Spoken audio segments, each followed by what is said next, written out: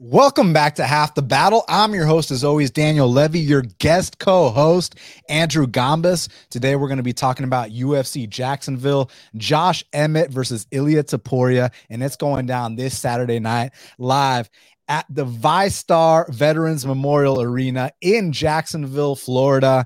You got two, I want to say, top five featherweights going at it.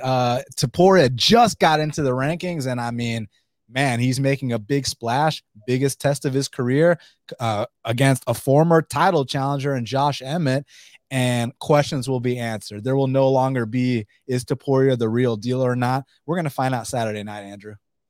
I'm looking forward to it, man. It should be a good card, especially for a fight night.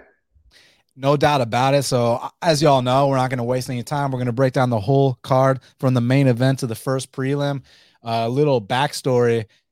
Actually, the last Jacksonville card, Andrew and I attended, and I actually got to meet you, some of your buddies, Lags, Bo, had a great time.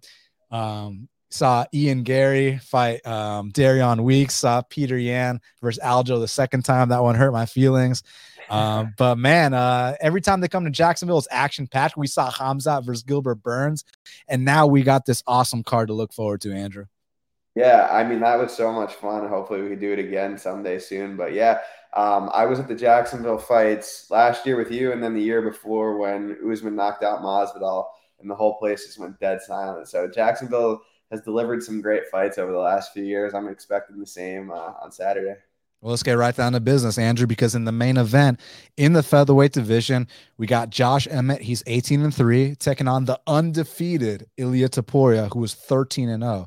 And currently, they got it. Ilia Topuria minus 310. The comeback on Josh Emmett is plus 260. So, Andrew, one of the many reasons I called you on to be on the show is because you have an 100% hit rate on Ilia Topuria fights. And I do as well. But difference being is you've bet on him on 100% of his fights, whereas I just bet him against Zalal and against Damon Jackson. And then I didn't bet any of his fights ever again. You've gone to the well consistently, back and forth every single time.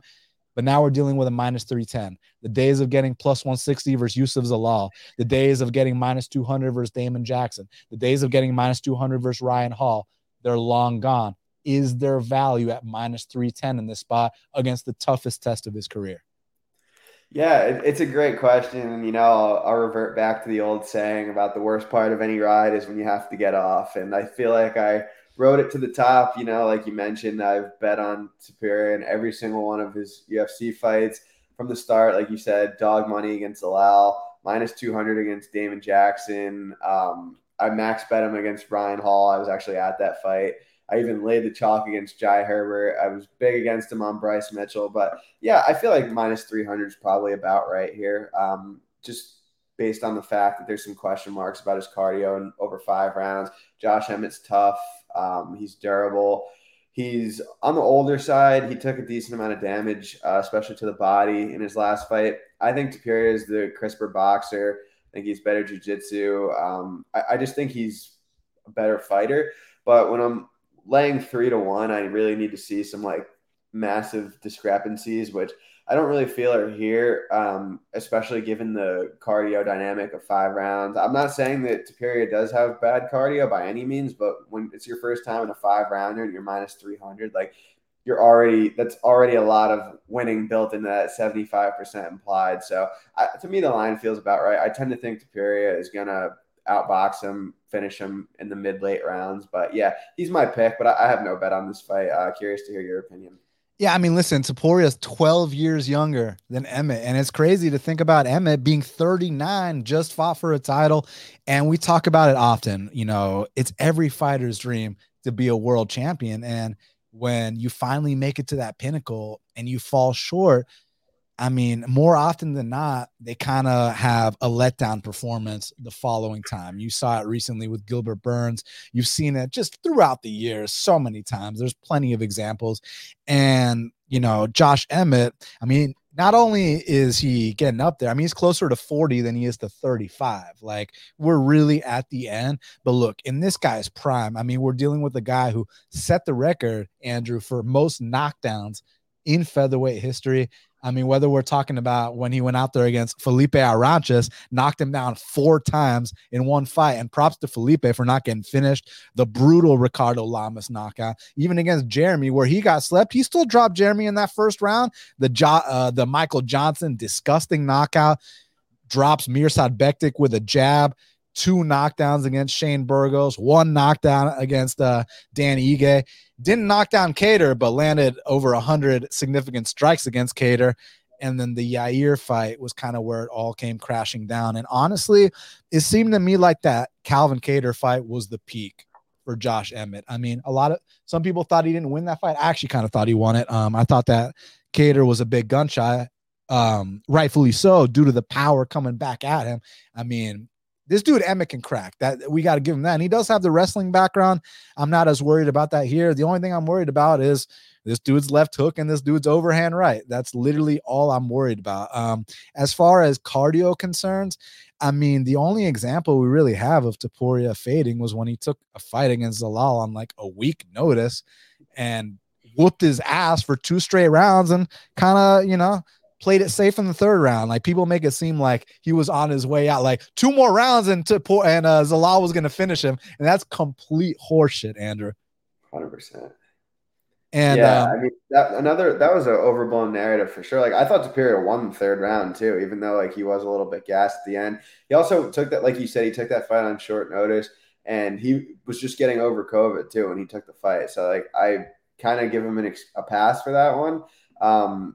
But yeah, and then real quick, just the one Emmett fight I wanted to mention, which was just a sick performance. Remember when he blew his knee out in like the 1st round against Shane Burgos, and then like went on to win like a 15-minute? I remember watching that, just like, holy shit, this guy's built different. He really is. He's got that dog in him. And I mean, after that fight, he goes back out there.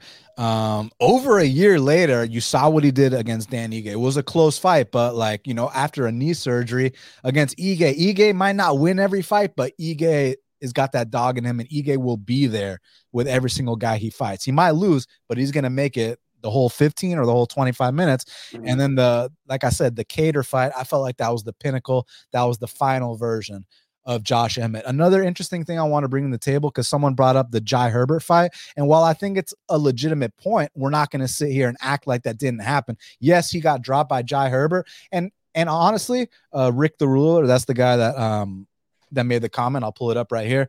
Rick, that's not the only time that Topuria has been dropped. In Topuria's fight right before his UFC debut, he got dropped as well in a similar fashion how he did against Herbert. But he showed he's got that heart. He showed he's got that dog. He showed that you have to put this guy out to beat him. You're not dropping him is not enough. Putting him in a deep submission attempt is not enough. You must finish Ilia Topuria to beat him. And the reason that I think the Jai Herbert fight is important to bring up is because at the time when it happened, I was kind of like, well, man, he's getting dropped as a -500 favorite. What the hell? But like, dude, let's put context on it. That was up a weight class, and Jai Herbert is 6'1" and fights long. Like, and I'm glad we're bringing this up now, because this is the first time, I believe, in Topuria's UFC career, Andrew, he's going to have a height advantage over someone. I've never seen Topuria be the taller man, so it's actually kind of nice for him. And Emmett, yeah, he's got a 1-inch reach advantage. Basically, to me, the reaches are neutralized here, but finally, Topuria is going to be the taller man, and that's going to be really interesting here. So really, the only thing I'm worried about are the hooks of Emmett. Big left hook, big overhand right, an uppercut, whatever. I'm not worried about his wrestling. Like, I think what people fail to realize is that Topuria does have black belt level Brazilian jiu-jitsu, and Topuria, although he's, got some residency, I guess, in Georgia, not my Georgia, Georgia next to Russia, he's got a bit of that kind of like Russian wrestling style. And I don't want to be disrespectful by calling it Russian. Okay, Georgian wrestling style, whatever. You know exactly what I'm trying to say. Yeah. This guy can wrestle too. Like, just because they see that flag from Spain doesn't mean that this is like Joel Alvarez where he has a 0% takedown defense. But you know what he does have from Spain? He's got that Spanish heart. Topuria is an absolute dog. If I was in a bar fight, I'd want him and his 30 fucking crew entourage on my side. So I think that Topuria can knock out Emmett. I think he can pick apart Emmett. And this is the controversial one. Don't be surprised if he hits a takedown on Josh Emmett either. I agree 100%. I mean, especially late, if he's like mixing it up with the grappling, he kind of has Emmett a little worried about the striking. If they had a pure wrestling match, I'm not saying that Topuria would take him down, but when you're not really seeing it coming, when you're getting beat up on the feet, when you're getting hit to the body, and then all of a sudden someone's in on your legs, it's a lot different. So I agree with that 100%.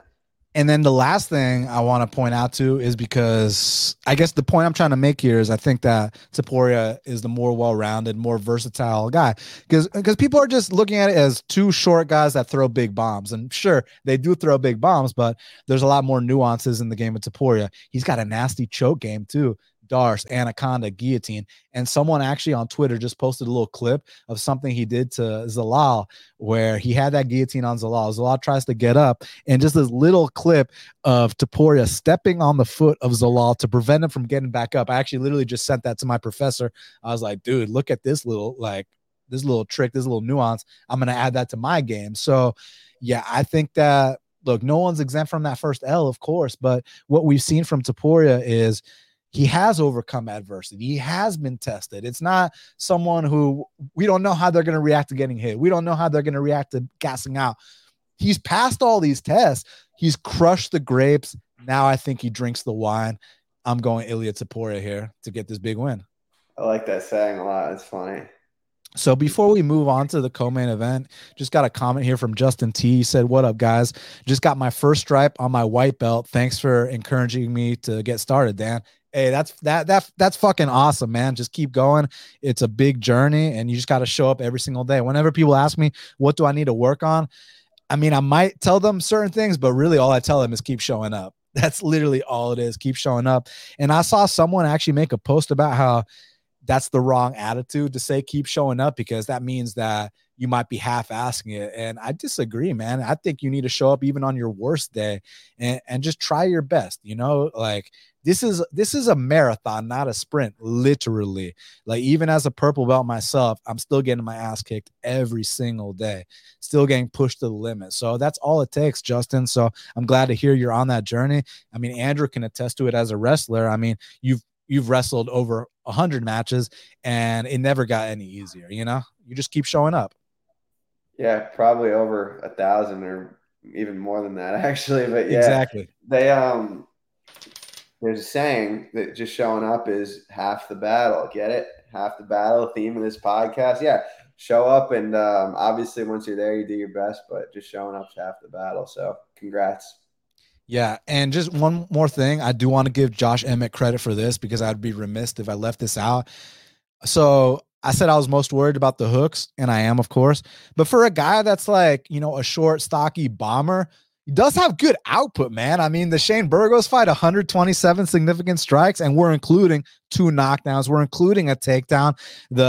The Cater fight, over 100 significant strikes. So it's not like a Woodley situation where he's just going to back himself into the fence, do nothing, and pray for that one overhand right. Yeah. This dude will actually put it out there. So Topuria will be tested in this spot, but it's one we think he can pass. 100%. So co-main event of the evening in the women's flyweight division, we got Amanda Hibosh. She's 11-3, taking on Macy Barber, who's 12-2. And currently they got it. This is interesting. Amanda Hibosh -200. The comeback on Macy Barber is +170. So, Andrew, the reason I say it's interesting is because, look, I think you and I can agree Amanda Hibosh is the more technically sound fighter here. Honestly, everywhere the fight goes. But Macy Barber brings a unique quality to the table. I'm not talking about the air punching. I'm talking about when she actually does connect. There's more firepower than the average women's fighter. Like, we've actually seen her get standing TKOs. We've seen her drop women before. She's a physical young lady. So do you kind of view it more do you kind of favor more just the technical prowess of Amanda Hibosh, you know, black belt in jiu-jitsu, striking is fundamentally sound, or is it just Macy Barber kind of brooding it up? And before you answer, the big downfall of Ribas that has always cost her which is kind of a unique downfall in women's MMA. She doesn't have the best chin. Whether we're talking about Polyana Viana knocking her out on the regional scene in the first round, whether we're talking about Marina Rodriguez knocking her out, or whether we're talking about Verna Jandiroba wobbling her, there's been multiple instances we know Macy can crack. What do you think? Yeah, so I think the biggest discrepancy in this fight is the grappling. I think Macy Barber getting taken down 5 times by Andrea Lee was very telling, because having Andrea Lee on top of you and having Amanda Ribas on top of you are two totally different beasts. Like, I think if Ribas, I don't know how to say it. I'm American, so I'll say Ribas. If Ribas gets on top, I don't think Barber's getting back up. Like, I think a takedown is probably the round. I actually think Ribas could sub her from top position. Like, I don't think Macy Barber is anything off of her back. Really, just the main concern is what you mentioned, like on the feet. Barber does have a lot of power for that division, and Ribas, I'm not in love with her defensive, her striking defense. So I think Ribas definitely justified favorite here. I actually even lean her at this current price, but I think she's liable to get cracked. I just don't think she's going to be able to keep this fight upright for too. I just don't think the Barber's going to be able to keep this fight upright for too long. So I think Ribas gets it done. Wouldn't be surprised if she finishes on the mat. Yeah, I was actually watching the Barber and Lee fight when it happened. I was at like a concert, but it was before the concert started, so I was like eating, and I was watching on my phone, and I was convinced Lee won that fight. When they raised Barber's hand, I was like, oh my God. And what's crazy was it was in Texas. You'd think the chick with the cowboy hat, the Southern girl was going to get the dub, and nope. So here, I mean, listen, man, if you hopped in on that minus 145, you did your job. Now it's minus 200. Now I think it shifts to that dogger pass situation. But you know what you're getting yourself into. I mean, if Macy Barber gets held down for 2 of the 3 rounds, you got no one to blame but yourself. But Macy Barber is resilient. I mean, she actually won a round against the current champ, Alexa Grasso, in that 3rd round. And I'm just very curious if she can get off some hard shots on Ribas. How does Ribas respond to that? So physicality, power goes to Macy, and just technical acumen and just smarts goes to Ribas. So it makes it a great fight. Pure pick Ribas, but I think at plus 170, it's dogger pass. Like I said, you got in minus 145, you did your job, but that's a big line move. So now I think it makes it a little bit different. And a lot of these women's fights have been very, very close. Even Ribas fights have been split decisions, man. Can I just say something like super like random but funny? Of course. I've never bet a Macy Barber fight before. Like, for whatever reason, there's just some fighters I have a great read on and some that I don't.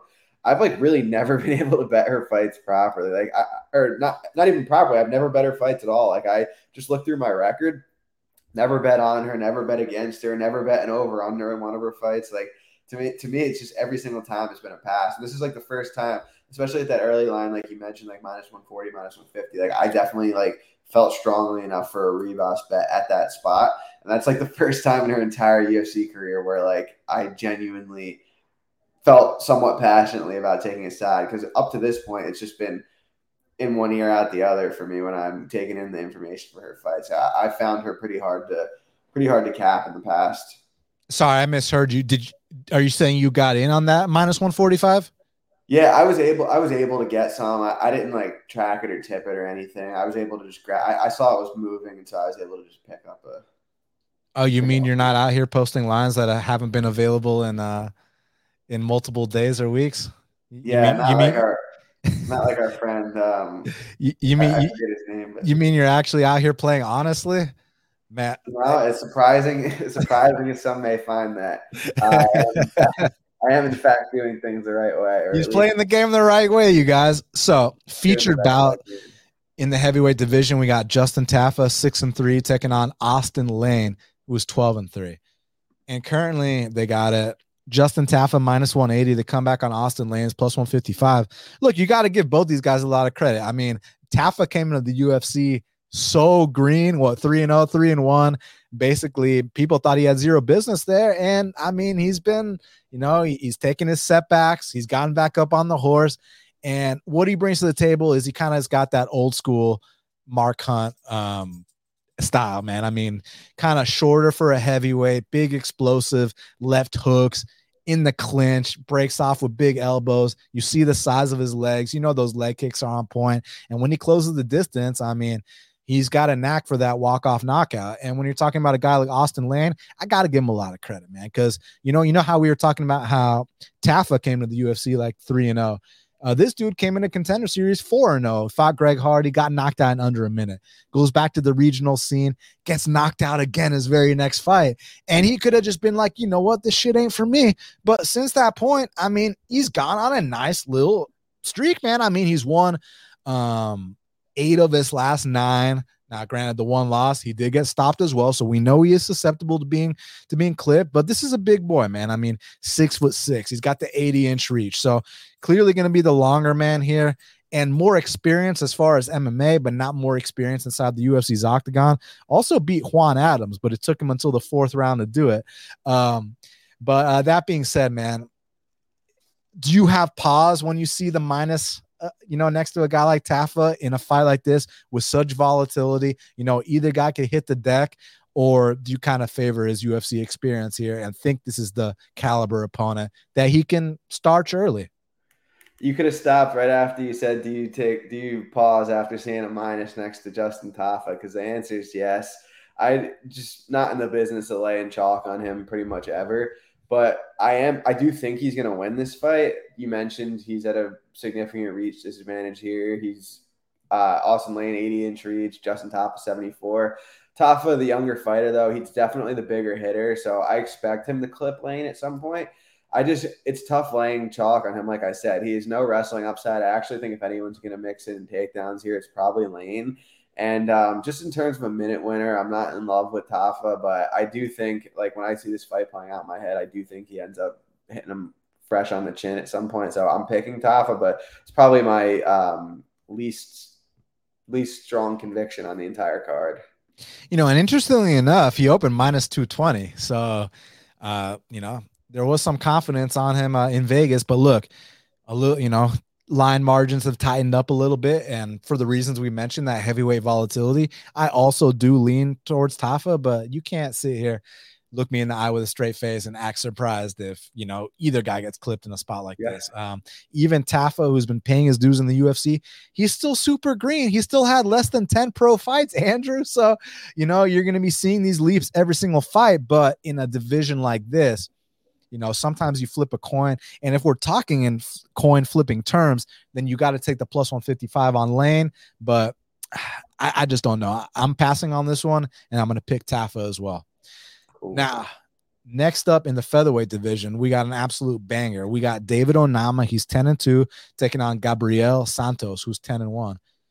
Currently, they got it. Gabriel Santos minus 230. The comeback on Onama is plus 195. The first thing I'm going to ask you about is your opinion on the odds. But before I do that, I've had a good history with David Onama, man. I mean, when he makes his debut against Mason Jones, and at the time, I don't know if y'all remember, Mason Jones was a hyped prospect. Like, it's crazy how things panned out. But when he first came into the UFC, people were talking like this guy's a future top 15 guy.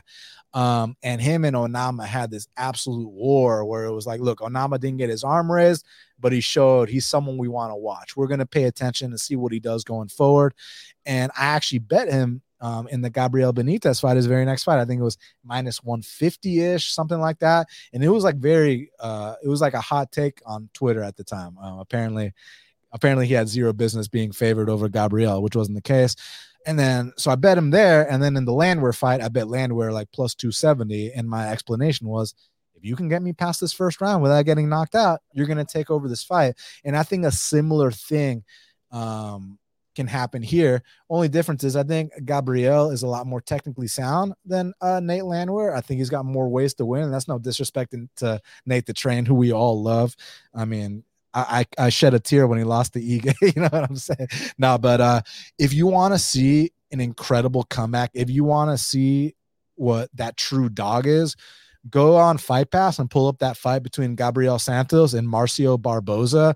I mean, these two went life and death in a way. And I mean, if you want to see what kind of heart that Gabriel has coming into the UFC and what kind of man he is, just pull up that fight. I mean, that's all I had to see to know that, like, this dude, I mean, He's a champ. And then his next fight, he won the belt in LFA. And you win that LFA belt, you're ready for the UFC more often than not. Goes in there in the debut against Lerone Murphy.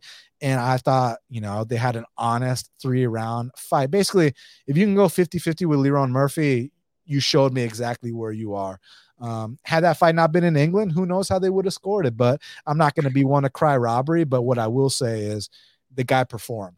Win, lose, or draw, he performed like a true warrior. I like everything about this kid. So Onama, physical freak, athletic specimen, and that's not to discredit his skill set. Training at Factory X, he's been doing his thing. But I think that Onama has to badly compromise Santos here early. He has to knock him out because the longer this fight goes, I think that Gabriel can win on the feet or on the mat, and I think that's what he's going to do. But back to my opening remarks, Andrew, minus 230. Minus 230, and he, interestingly enough, you opened plus 235. So Vegas was saying they thought Onama was the side. Line flipped, but minus 230. Is that a bit too much? It is for me. Yeah, so it's one of those fights where, like, just from all over the place, I'm annoyed because I felt like I was lower on Onama than the market was leading up to this fight, and I never got the chance to make money betting against him. I ended up passing the Nathan Train fight, which obviously bit me in the ass.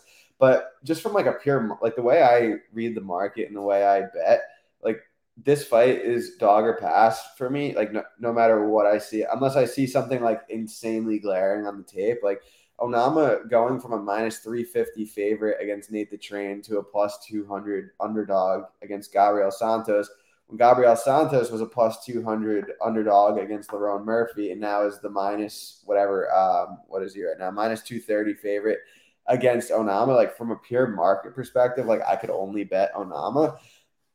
When I did do the tape, I see the same thing I always see with Onama. Like he's very athletic, he hits hard, but just defensively, he's so liable. I think Santos has grappling upside here. And Onama's been taken down a bunch, but not really by any, besides Landwehr, I guess. No one really like dangerous on the mat. Like Jones was kind of taking him down and he was getting up, and he was taking him down and he was getting up. I think if Santos gets his back, he has a shot to finish him. I think on the feet, I don't like Santos defensively either. I kind of like the under in this fight. I haven't played it yet, but I do think this fight finishes like probably marginally more than it does go the distance.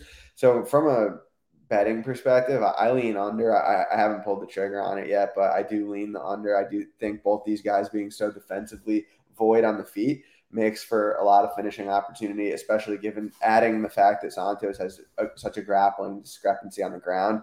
I'm picking Santos to get the win. I'm not very confident. It's Onama or pass from a betting perspective.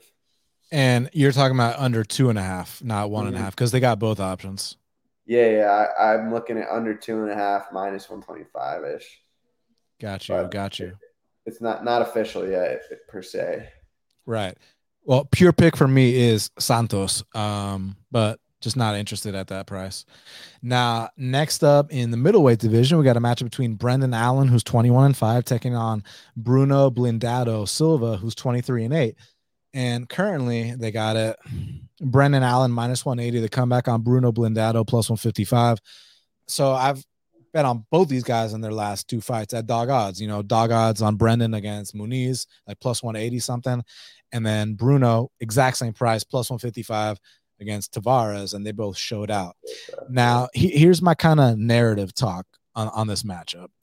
Because, Brendan Allen should be higher ranked. Brendan Allen, like if you can follow his big bros game plan, Gerald Meerschaert, that's like his like idol. You're like the younger, fresher Gerald Meerschaert. You got a big path there. My only thing is this, man. Brendan Allen had a main event against Jack Hermanson. Like, you just beat Muniz. You earned your spot against that top 10 guy in a main event, and that's something that you're going to get up for. I mean, a main event against a top 10 guy, this is the opportunity of a lifetime. That gets taken away from you, and now you got one of the most dangerous knockout artists in the middleweight division, a guy that has nothing to lose, a fight where you don't gain much here, man. I mean, you got a lot to lose here. Like I said, you just had a Jack Hermanson main event, dude, and you didn't wait for him to, to heal up or whatever, which I respect. Brendan Allen's a true fighter, and fighters are going to fight. So, tip my cap. But I'm just saying that's a very dangerous fight for him to take, because he loses this and all that momentum he had coming off the Muniz fight, getting a Hermanson main event booking, that all goes out the window here. Bruno knocks him out, Andrew. Yeah, I agree with everything you're saying. Brendan Allen's one of those guys. I feel like he's had an underrated career in the UFC. I think he's like 9-2 in the UFC. He beat Aaron Jeffrey on the Contender Series, which that win aged pretty well. Jeffrey's doing decent in Bellator. Like wins over guys like Kevin Holland, Kyle Dawkins, Andre Muniz. Like his losses are to Strickland and Chris Curtis, who are like very respectable losses. I feel like he's had a good run in the UFC. I think he's better technically here, but Bruno Silva has the equalizer, which is his power. His run in the UFC, I feel like it's a little bit overrated. I mean, his losses aren't bad. Obviously, Alex Pereira, former champ in GM3, is GM3. But like his wins really haven't aged well. Jordan Wright, Andrew Sanchez, Wellington Turman, who's also on this card. Brad Tavares, his best win. And I was going to say that you have a good history of betting on Bruno Silva. I was going to say even before you pointed that out, but I remember you've cashed on him a few times. I think Allen is the justified favorite. Like I think he could get on top here. I think on the feet he probably wins minutes, but I just don't want to lay that kind of chalk when Bruno Silva just has that great equalizer, knockout power. I'm fine passing this fight, and I'm picking Brendan Allen to get it done. Yeah, and this is the thing we talk about with Bruno all the time. Coming into the UFC, he had vast experience. I mean, there's a guy that went over to Russia, won belts there, and wasn't fighting, some cans either. Alexander Shlemenko, the former multiple-time Bellator champ, like a Russian legend. Artem Frolov, not Artem Lobov, Artem Frolov, who was like 11-0 at the time, and they had an absolute war that ended in the 4th round. So Bruno Blindado's battle tested, man. And also, I'm not going to make excuses for the Mearshart fight, because I think the Mearshart fight is relevant just in the sense that Brendan Allen has a similar style to Mearshart, just kind of like the younger, the protege, right? Like the new school Gerald Mearshart, a little bit faster. You already know where I'm going with this. Like he's just a better Gerald Mearshart, a Gerald Mearshart that could potentially make it to the top 10. So it's like, but it's just back to the narrative, and I hate always talking about narratives, but this is an important one. This is a letdown spot here for Brendan Allen, and that's what I'm concerned about. Like, dude, you had the division at the palm of your hand with that Jack Hermanson main event. You win that fight, you might be in the top 5. You might be one fight away from a title shot. Now you're taking a dangerous, unranked guy who's got nothing to lose. And Brendan Allen's been knocked out before in the UFC. Like you mentioned, the Strickland and the Curtis fights. Blindado has a long history of knocking out very respectable and notable opponents, not just Tavares, the Russians I mentioned as well, even his early UFC career, the way he did Wellington Turman, the way he did Andrew Sanchez. So if Brendan Allen, because like the thing with Brendan is, I think it's mental with him. Like when he's like, I don't know if you remember, like it's easy to just talk about the knockouts, but like when he fought Chris Curtis, guess who was in Chris Curtis's corner? Sean Strickland. Guess what Sean Strickland does? He talks shit. Guess who was talking shit to Brendan Allen throughout the entire fight? So as a result, Brendan Allen's head's not even the fight. He's like talking to the corner while the fight's going on. Like, so, I felt like his head wasn't there, not to make excuses for him, but I'm just saying he's a guy that you can mess with mentally. Now, luckily there's a language barrier here and you won't have Sean Strickland in the corner to talk all kinds of crazy shit. Like anytime Brendan Allen did something to Chris Curtis, Sean Strickland would immediately be like, oh, he's got nothing for you. Or oh, that's all he's got. Or he doesn't like that. He doesn't like that, Chris, so just messing with his head a little bit.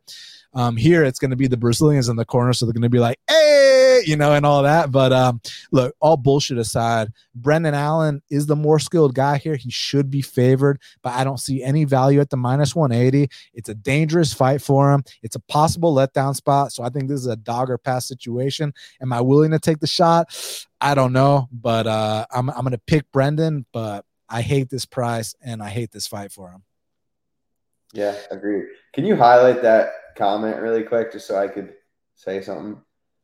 Do we really have to bury this guy right now live on a Wednesday afternoon? All right, you're right. Go to the next fight.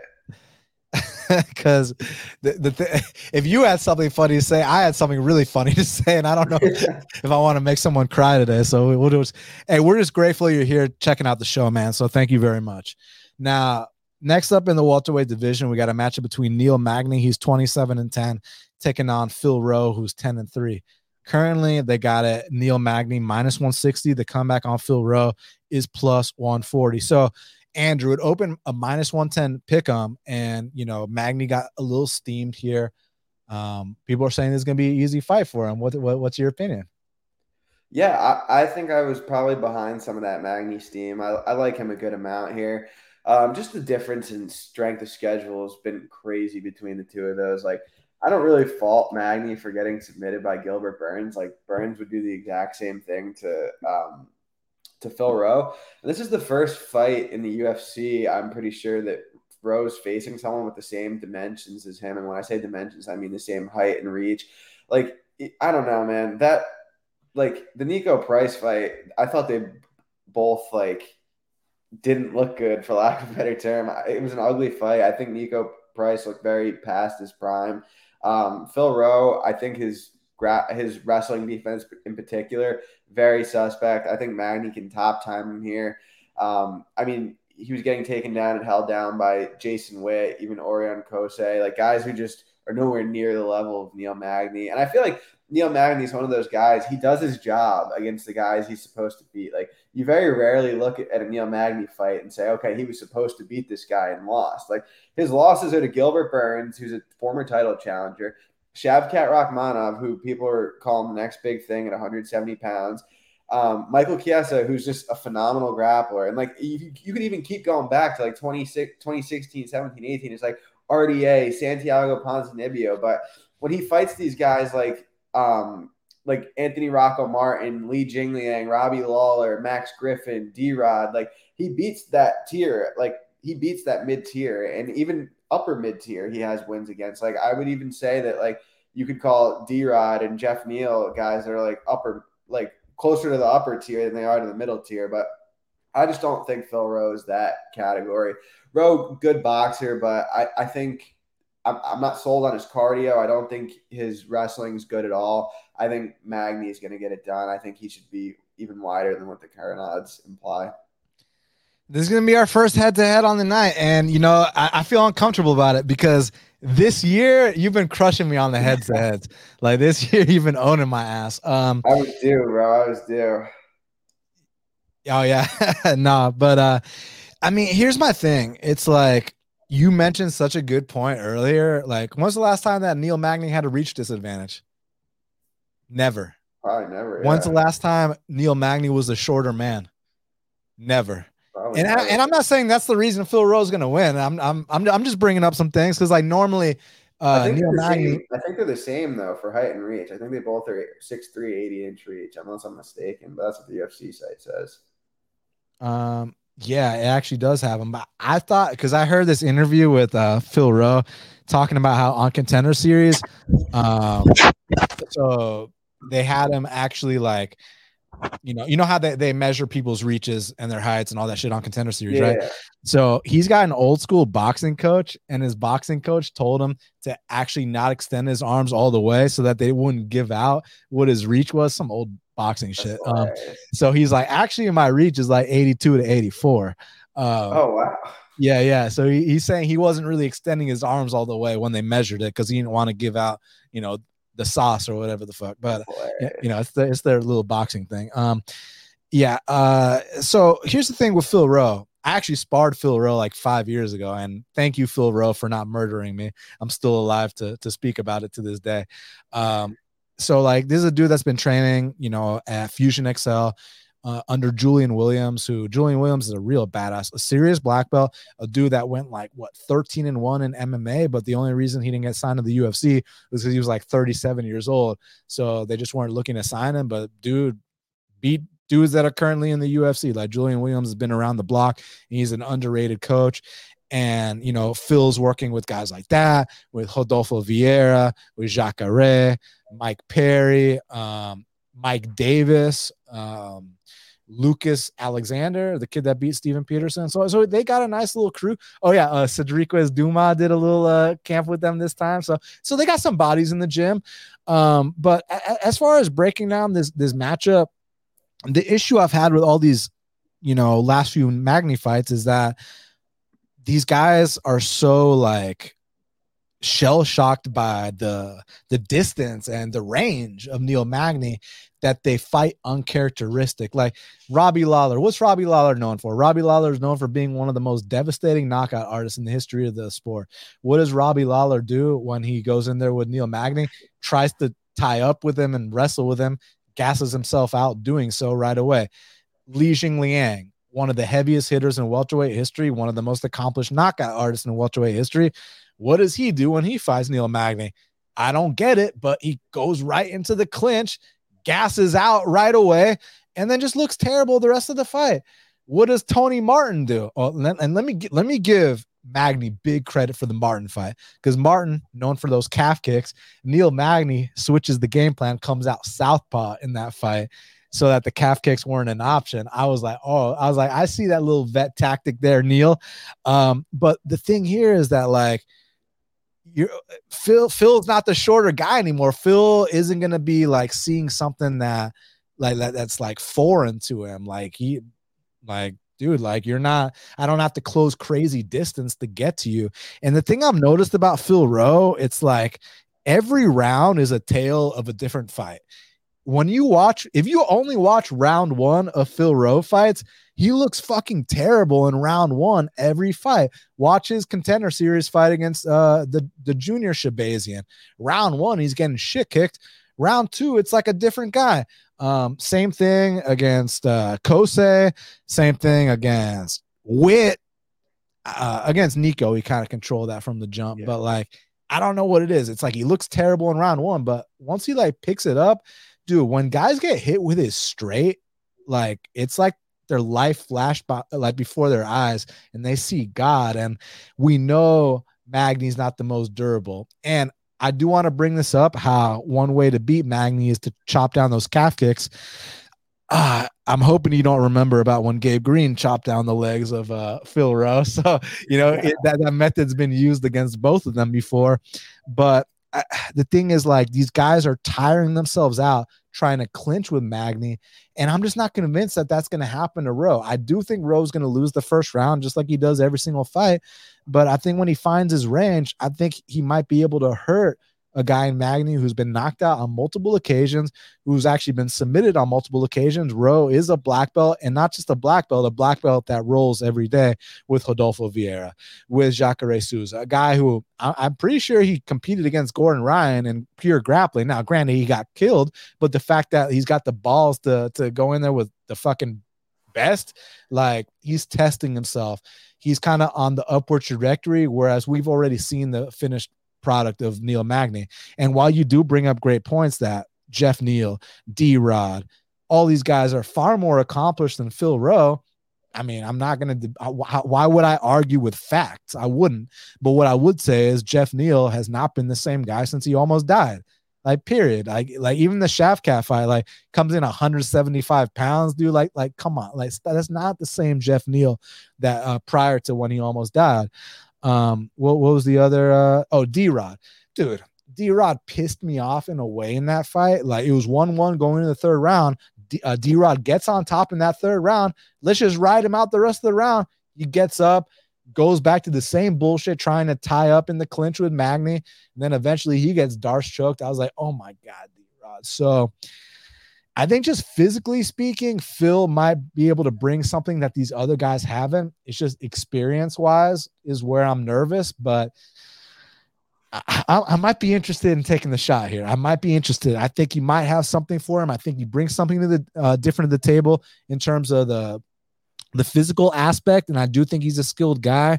It's just, I got no one to blame but myself if Neil vet lessons him, We know that's a possibility here. And everything you said is 100% true. Do you think that Neil Magny is a Hall of Famer? I was just going through his record. Like, I feel like he's one of those guys that's going to be like a fringe Hall of Famer. I'm curious what you think about that. I don't, and I'll tell you why. Why do I think Jim Miller is, and why do I not think Magny is. Well, Jim Miller, I can point to multiple records that he's broken, whether it's most fights, most wins, most finishes, most bonuses, whatever. I'm not sure if I can point to a single record of Magny. Maybe most wins at welterweight. That might be one because he's just been. Yeah, I think it is. He fights so long. So most wins at welterweight. I just personally wouldn't put him there. I don't know if that sounds hypocritical because I'd put Miller there, but I think just Miller, all the records he's broken, and to have that kind of longevity, I put Miller there, but Magny not yet. But let's see. Who knows? Maybe he goes on one of those like Bisping title runs where you're counting him out. You think he's done, and I got one more in me, like that meme. You know what I'm saying? Yeah. Yeah, it's funny because he has wins over guys like Robbie Lawler, Carlos Condit, Kelvin Gastelum. Like he is some solid wins. I mean, I know like the Lawler fight, for example, wasn't in his prime, but in terms of resume, like he'd be like right on the line for me. Like that's why I was curious your opinion because I don't really feel strongly about it one way or the other. But maybe he rips off 3-4 more wins. But he has 20 UFC wins, which is like pretty crazy. Like very few people get to accomplish that feat. So it's impressive nonetheless.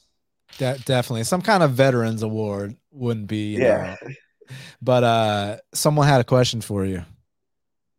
How do I get that Gombis closing line value Lou is always talking about? That's a hard question to answer. It's a combination of things. You have to.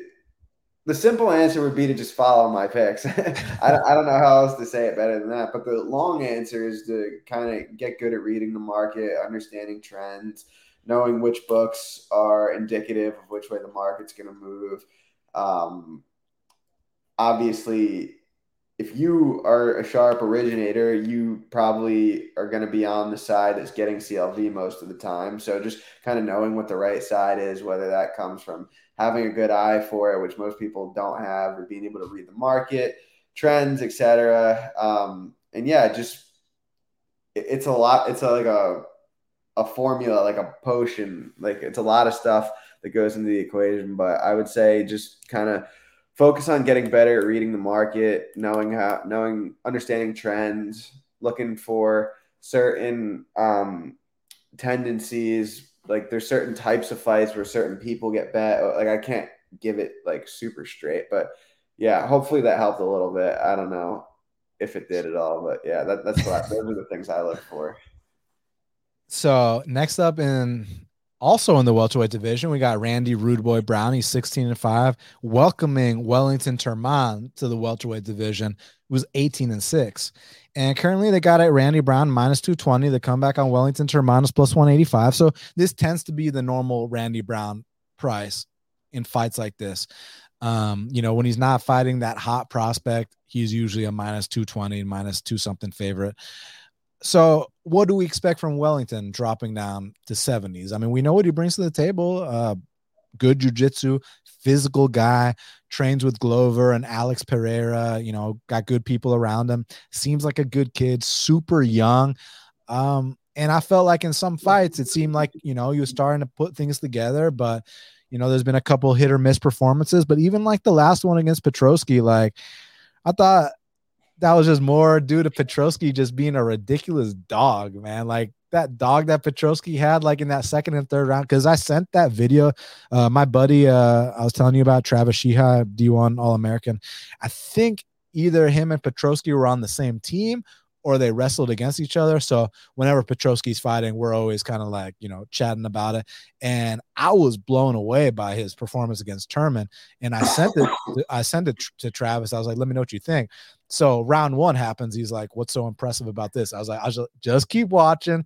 Just keep watching. And then the things he was doing to a black belt in the second and third round, I mean, he sent him out the weight class. So here, completely different. Randy Brown, not a former D1 wrestler, not a black belt. And actually, he might be. I think he's a brown belt or a black belt. So take that back. But Not a D1 wrestler. I will not take that back. But Randy, we know what he brings to the table. He's a guy that's always been, very gifted, a guy that's always been, I think he's been skilled. I think he's been developing, and he's kind of been learning on the job since he got to the UFC. Like, he was always like that 6'4", long striker. And man, he's styled on certain people, but, a little bit on the greener side, kind of had to fix a couple things. And now he's an established vet of the sport. He knows what his game is.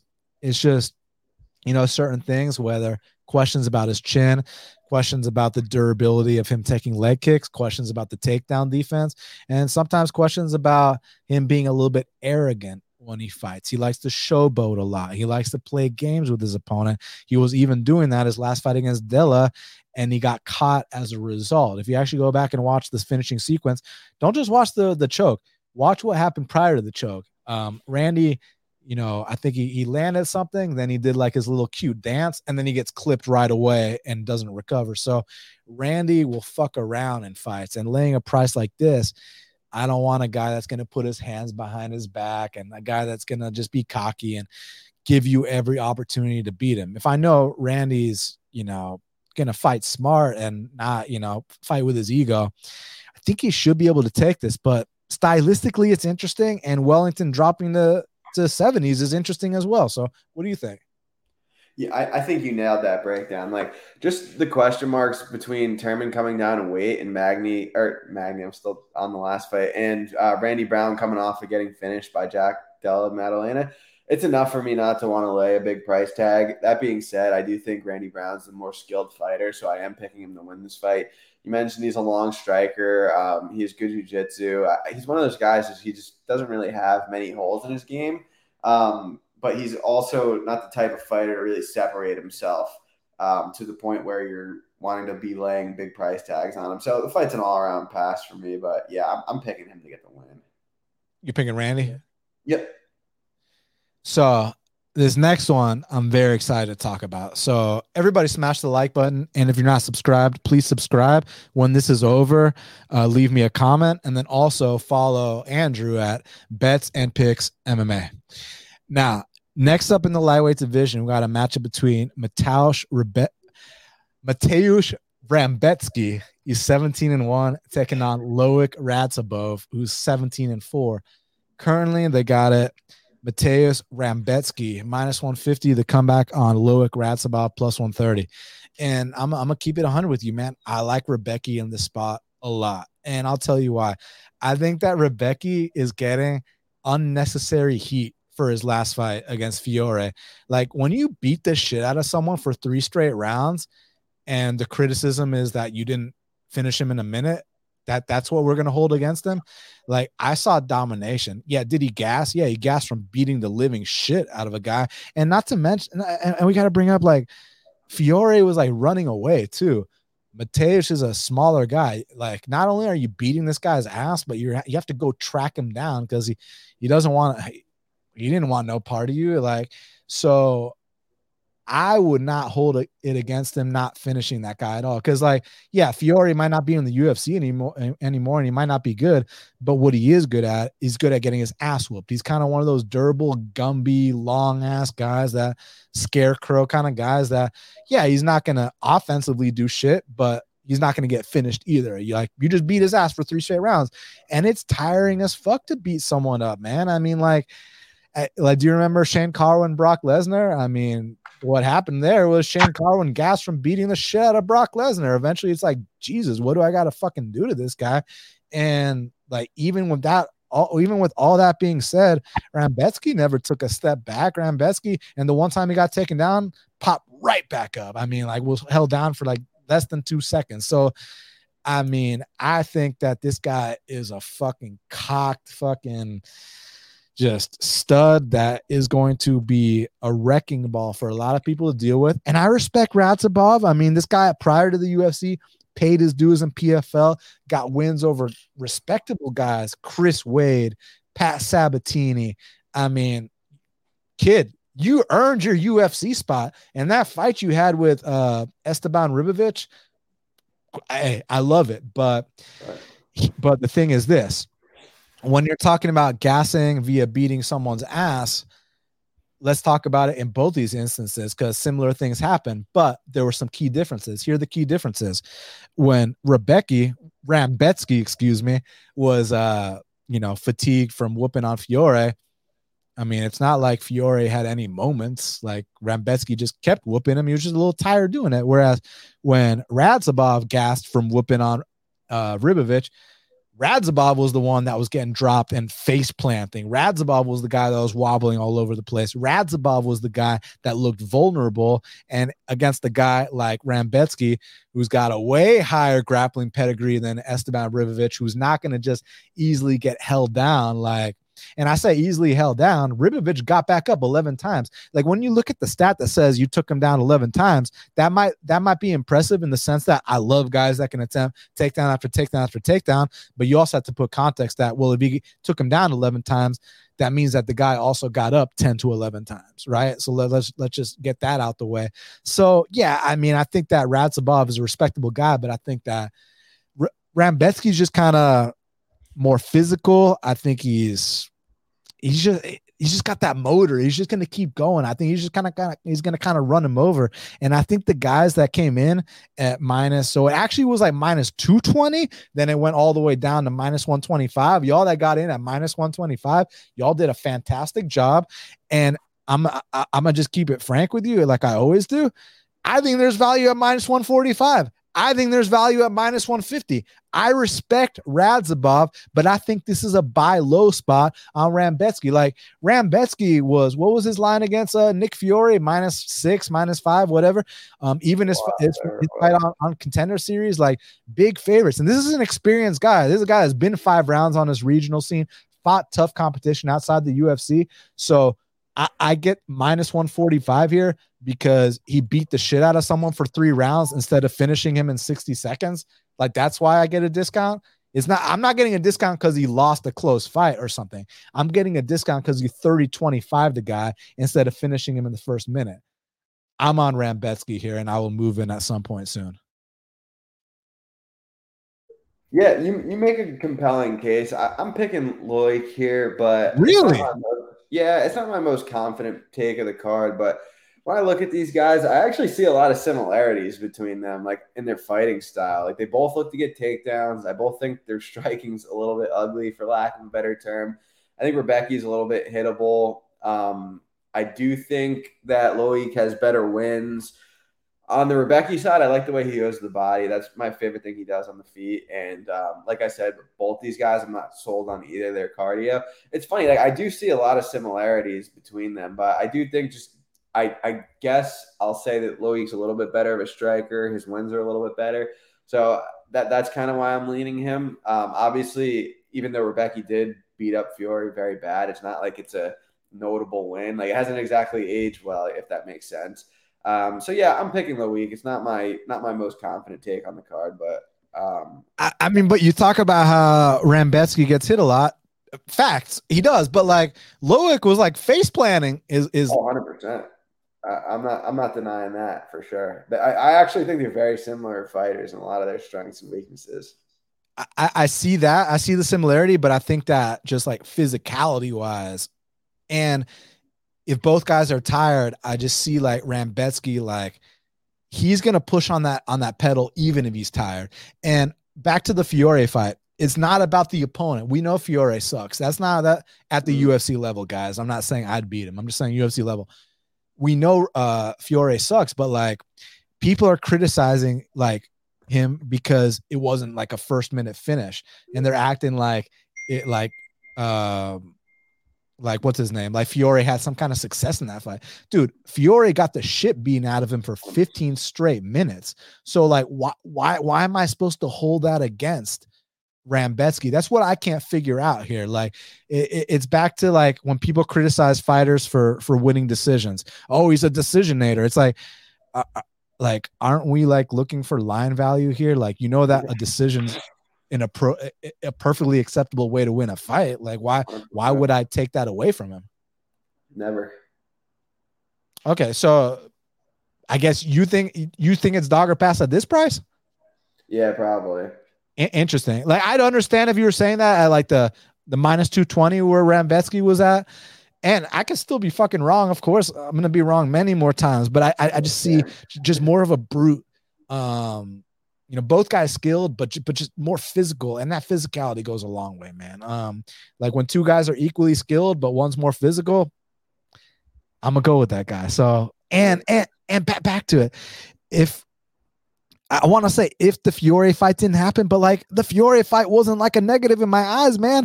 Like I just feel like this is almost like a lower price than it would be on where going into that Fiore fight, Rambetsky was like what 16-1. He was a guy that people were like, hey, this could be a future top 15 guy. And because he 30-25 is a guy instead of a first round knockout, now all of a sudden I get minus 145. So that's kind of where my head's at on it. No, it makes sense. Now, next up in the strawweight division, we got a matchup between Tabitha Ricci. She's 8-1, taking on Jillian Robertson, who's 12-7. Currently, they got it Tabitha minus 130. The comeback on Jillian plus 110. I mean, we know what Jillian brings to the table. The same thing she's brought to the table since the beginning. Excuse me. Since the beginning. If you watched her on The Ultimate Fighter with Eddie Alvarez, he explained it perfectly. He broke it down. Eddie Alvarez said back on The Ultimate Fighter, if Jillian can't get her submission, she tends to kind of fold up a little bit. And that's literally been the case throughout her career. And here she's taking on, maybe some jiu-jitsu credentials have been overblown. We're not dealing with Mackenzie Dern, but we're still dealing with a legit black belt and someone a little bit more physical. And if she plays the game right here, I mean, I think the game plan has been established for years on how to beat Jillian Robertson. And this is someone that can survive on the mat if it even gets to those bad spots. So I think that actually Ricci can kind of wrestle in reverse, keep the fight standing, light her up. If she feels so inclined to make a point and take it to the mat, I think that option's there. But why give Jillian a chance to win the fight? So I just see more paths for Ricci. But yeah, I mean, like, listen, if I'm not watching the fight and I just walk in and we start off and Jillian's got the back of Ricci, yeah, obviously that's not a situation I want to happen if I'm on the Ricci side. Like, we understand how dangerous Jillian is. She's got the most fucking subs in the history of that weight class. I credit to you, girl. It's just stylistically, I don't think she's going to have that same ground superiority here that she's known for. And for that reason, I'm going to go Tabitha Ricci. Yeah, this is a very tricky fight. On one hand, I'm like, okay, Robertson, it's one of those things where in the past, I've actually found her fights very easy to cap. She's been one of my most like profitable fighters betting on her and against her. Like, for whatever reason, I'm just able to read her fight. It has to do with the grappling, but I'm very profitable betting her fights overall. This one, I like Robertson, but it's not a strong conviction for me. To me, it comes down to like, okay, Ricci's never really been tested defensively grappling. Like, she took down Oliveira, Jessica Penne, Poliana Viana, like girls that can't defend a takedown or don't, like Poliana Viana didn't want to defend a takedown. Like, for example, she was fine being on her back. And for me, it's like, okay, I don't really know what Ricci's bottom game is like, but I know from top, I think Jillian's a more dangerous fighter than Ricci is from top. Like, I was actually perplexed watching some tape on Ricci, and she was like standing up from top position, and she did it like multiple times in multiple fights. And for me, that's like a question, not even a question mark, but more of a red flag. Like, if Robertson gets on top, she's going to punish you. And like I said, I don't have too great of a feel for the wrestling or even for the striking. I feel like neither of them are great strikers, but I don't think striking is going to play too big of a role in this fight. I think it's going to turn into a grappling match one way or the other. And I know Robertson is dangerous from top. I don't feel the same about Ricci. And Robertson's a little bit bigger too. I feel like a lot of the times Robertson struggled in the past. It was up at 125 pounds, and she's fighting girls that are big, like Miranda Maverick or like Tyler Santos.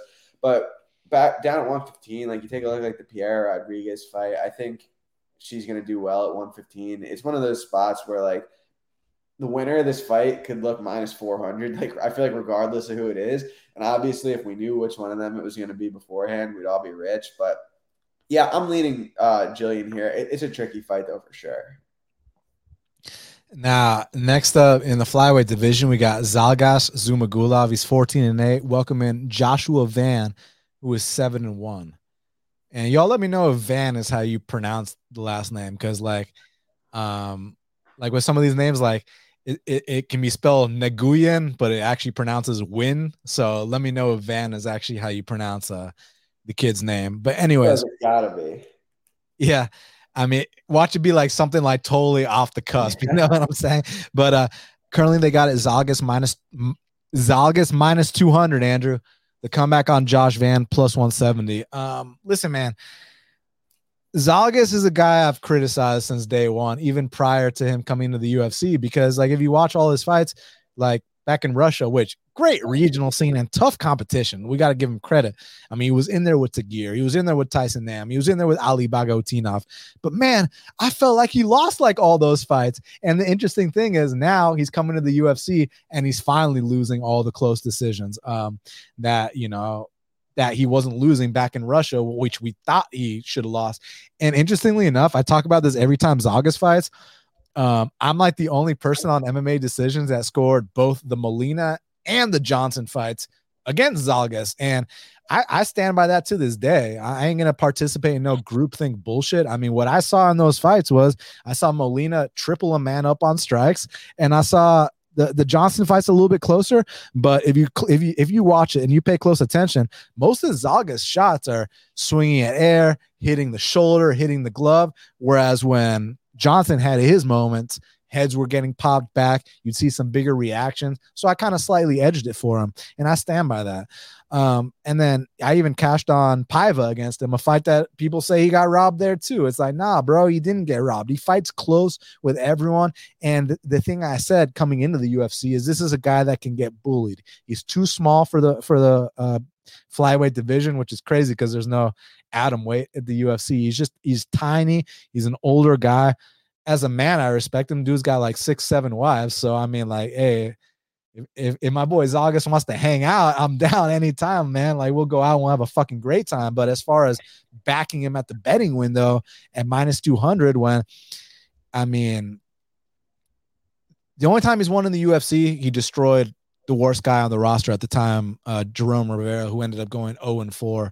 And if you count Contender Series, Jerome Rivera won one of the biggest robberies in Contender Series history against that kid Lazy Boy. I hope we see that kid at some point again. I don't remember that one too. I was at the Zalgas versus Rivera fight. Isn't it crazy that fight was at like one? I'm pretty sure that fight was 145. Yeah. Oh shit, that's true. And wasn't that the same Crazy. night? Didn't Connor fight that night? Yeah, I think that was the third Poirier fight, if I remember correctly. Okay, man, that must have been crazy. So now to Josh Van. Dude, I'll tell you what. Okay, look, he's only 7-1, so he's green, but I see things I like. I like the athleticism. I like the killer instinct. I like the ability to create opportunistic finishes. One thing I heard about, I heard an interview with Mike Malott, who actually I've been gaining a ridiculous amount of respect for, and I'm starting to think that maybe he actually is a legit prospect because that shit he did to Fuga, man, I was like, God damn, like that was like a beautiful performance. I was like, okay, maybe I was wrong about this kid. But he was talking about how it's about creating the finish. It's not about expecting it to come to you or any shit. It's about going out there and making it happen, creating it. And this kid, Josh Van, creates finishes. But I love the athleticism. Kind of reminds me of like a small, like Robbie Lawler, like a green Robbie Lawler. He's got that kind of aggression and he's going to go for it. You know, certain things need to be patched up, whether it's the takedown defense, the get up game. I think it has been getting better over the years. But look, this is a huge step up in competition, no questions asked. But Zalgas is a very beatable guy. Despite the experience gap, he's a beatable guy. Fights close with everyone, unless you just completely don't belong, like Jerome Rivera. Have you concluded that Van completely doesn't belong? Because I haven't. As far as I'm concerned, I see why they asked him to be on Contender Series, and I think with some more development, he can be someone to look out for. Yeah, I mean, the thing that frustrates me about this fight is this is the same line that you and I were on the same page when Zalgas was going to fight the LFA champ Boons, I think his name was. And I feel like Boons was a better fighter than Van. So I'm kind of frustrated that like if the line's the same and we were going to be able to get Boons at that same line. But I'm picking Zalgas here. It's just it's one of those situations where he's minus 200 and he doesn't necessarily separate himself. He fights close. He tends to fight close every time. He's not going to dominate the grappling. So like those are things I look for when I want to lay big price tags. I don't mind under here. I think both these guys can kind of land a lot of punches and just the way their styles mesh. But from a picks perspective, I like Zalgas. Van, I think he has a future in the sport, but he's born in like 2000. Like he's very young. He's born in like 2001. I do think he's green. I still think he's a little bit void defensively. I think Zalgas probably wins. But again, it's just not a fight that I would ever lay minus 200 on. Yeah. I mean, look, you're probably right. Experience does count for a lot, but I'm going to go on a limb and I'm going to take the newcomer to come out here and upset a very beatable fighter in Zalgas who can be bullied, who always fights close, who never makes a statement, who fades down the stretch, who's getting up there in age. So let's see if you're ready or not. I mean, there's a chance the kid's not ready, but let's see. At least I know I'm getting a violent fighter that's going to go for it. At least, it's not someone who's just going to sit back and you throw one, I throw one. This kid's going to get right in your face. And he's going to try to fight you. And I need someone that's going to try to bully Zalgas. So let's see. Yeah, I get it. Trust me. Now, here we go. The people's main event. Next up in the lightweight division, we got the GOAT, Trevor Peek. He's 8-0, taking on Jose Chepe Mariscal, who's 13-6. Currently, they got it minus 110 apiece. So I just want to do some quick housekeeping notes. You remember how early on in the show, I was talking about how I cashed Topuria plus 160 against Zalal in his debut, which seems in hindsight craziness. We've talked about these things often, the Barella versus Tyler Santos, how you get this price one time, and if they ever ran it back, 10 times, you'd make that same bet over and over. Shit, you give me fucking plus 160 on Topuria against Zalal, I'll make that bet every day of the week. But the reason I bring that, it's not to impress you, but to impress upon you that the evidence I saw that there were all these openings on the mat was actually because of this Mariscal guy's fight with Yusuf Zalal on the regional scene. Because I don't know if you recall, but Yusuf Zalal, when he got signed to the UFC, he was 1-2 in his last 3 fights, right? So he had lost to one guy, he lost to Mariscal, and then he got like a quick little flying knee, and they brought him in. He fought Austin Lingo. But in the Mariscal fight, Mariscal was, dominating position on Yusuf Zalal, was taking the back, was creating big scrambles, was doing his thing. So right then and there, I was like, well, I just saw everything I needed to see to confirm that this kid Topuria is going to do similar things, and similar things he did. So so thank you, Chepe Mariscal, for, helping me, finalize that Topuria plus 160 bet against Zalal. So I'll always have a soft spot for Mariscal. And this is a guy that's paid his dues, Andrew. I mean, been in the LFA for so long. Beat UFC guys that are Pat Sabatini, beat Sabatini back in 2018, beat Yusuf Zalal. Even his losses, been in there with Gregor Gillespie. I mean, like, the guy's battle tested, lost to Joe Anderson Brito, got fucking killed in under a minute, but still, that's a guy in the UFC doing his thing. Steve Garcia, another guy in the UFC doing his thing. Sean Soriano, former UFC fighter. So it's not like this kid's coming in here with any shortage of experience. And not to mention, now he's back on a 3-fight win streak in real organizations, Cage Warriors, Combate, back to LFA. So like, dude, you earned your UFC spot. My issue here, Andrew, is that I think he's a little bit too small. I think he's a natural featherweight.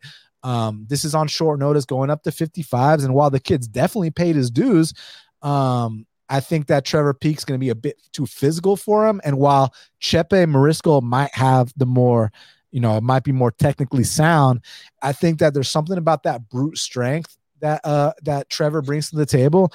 And Trevor, more importantly than the knockout power or anything like that, he's a guy that is very relaxed in there. If you saw his last fight against the Ghost Pepper, when he got taken down, it didn't look like a fish out of water. It didn't look like a guy who, you take my back and I'm going to Melvin Gillard it and just tap right away. Like, you look like a guy that I'm going to wait for my opportunity to get back up, whether it's with a butterfly hook, whether it's go belly down and stand back up, whether it's wall walk against the cage. Like, he had his options ready to get back up to the feet. And when he did, there were multiple occasions in that fight where I was shocked that Ghost Pepper didn't go down, because, man, he was getting cracked hard. And that's one thing that Trevor brings to the table.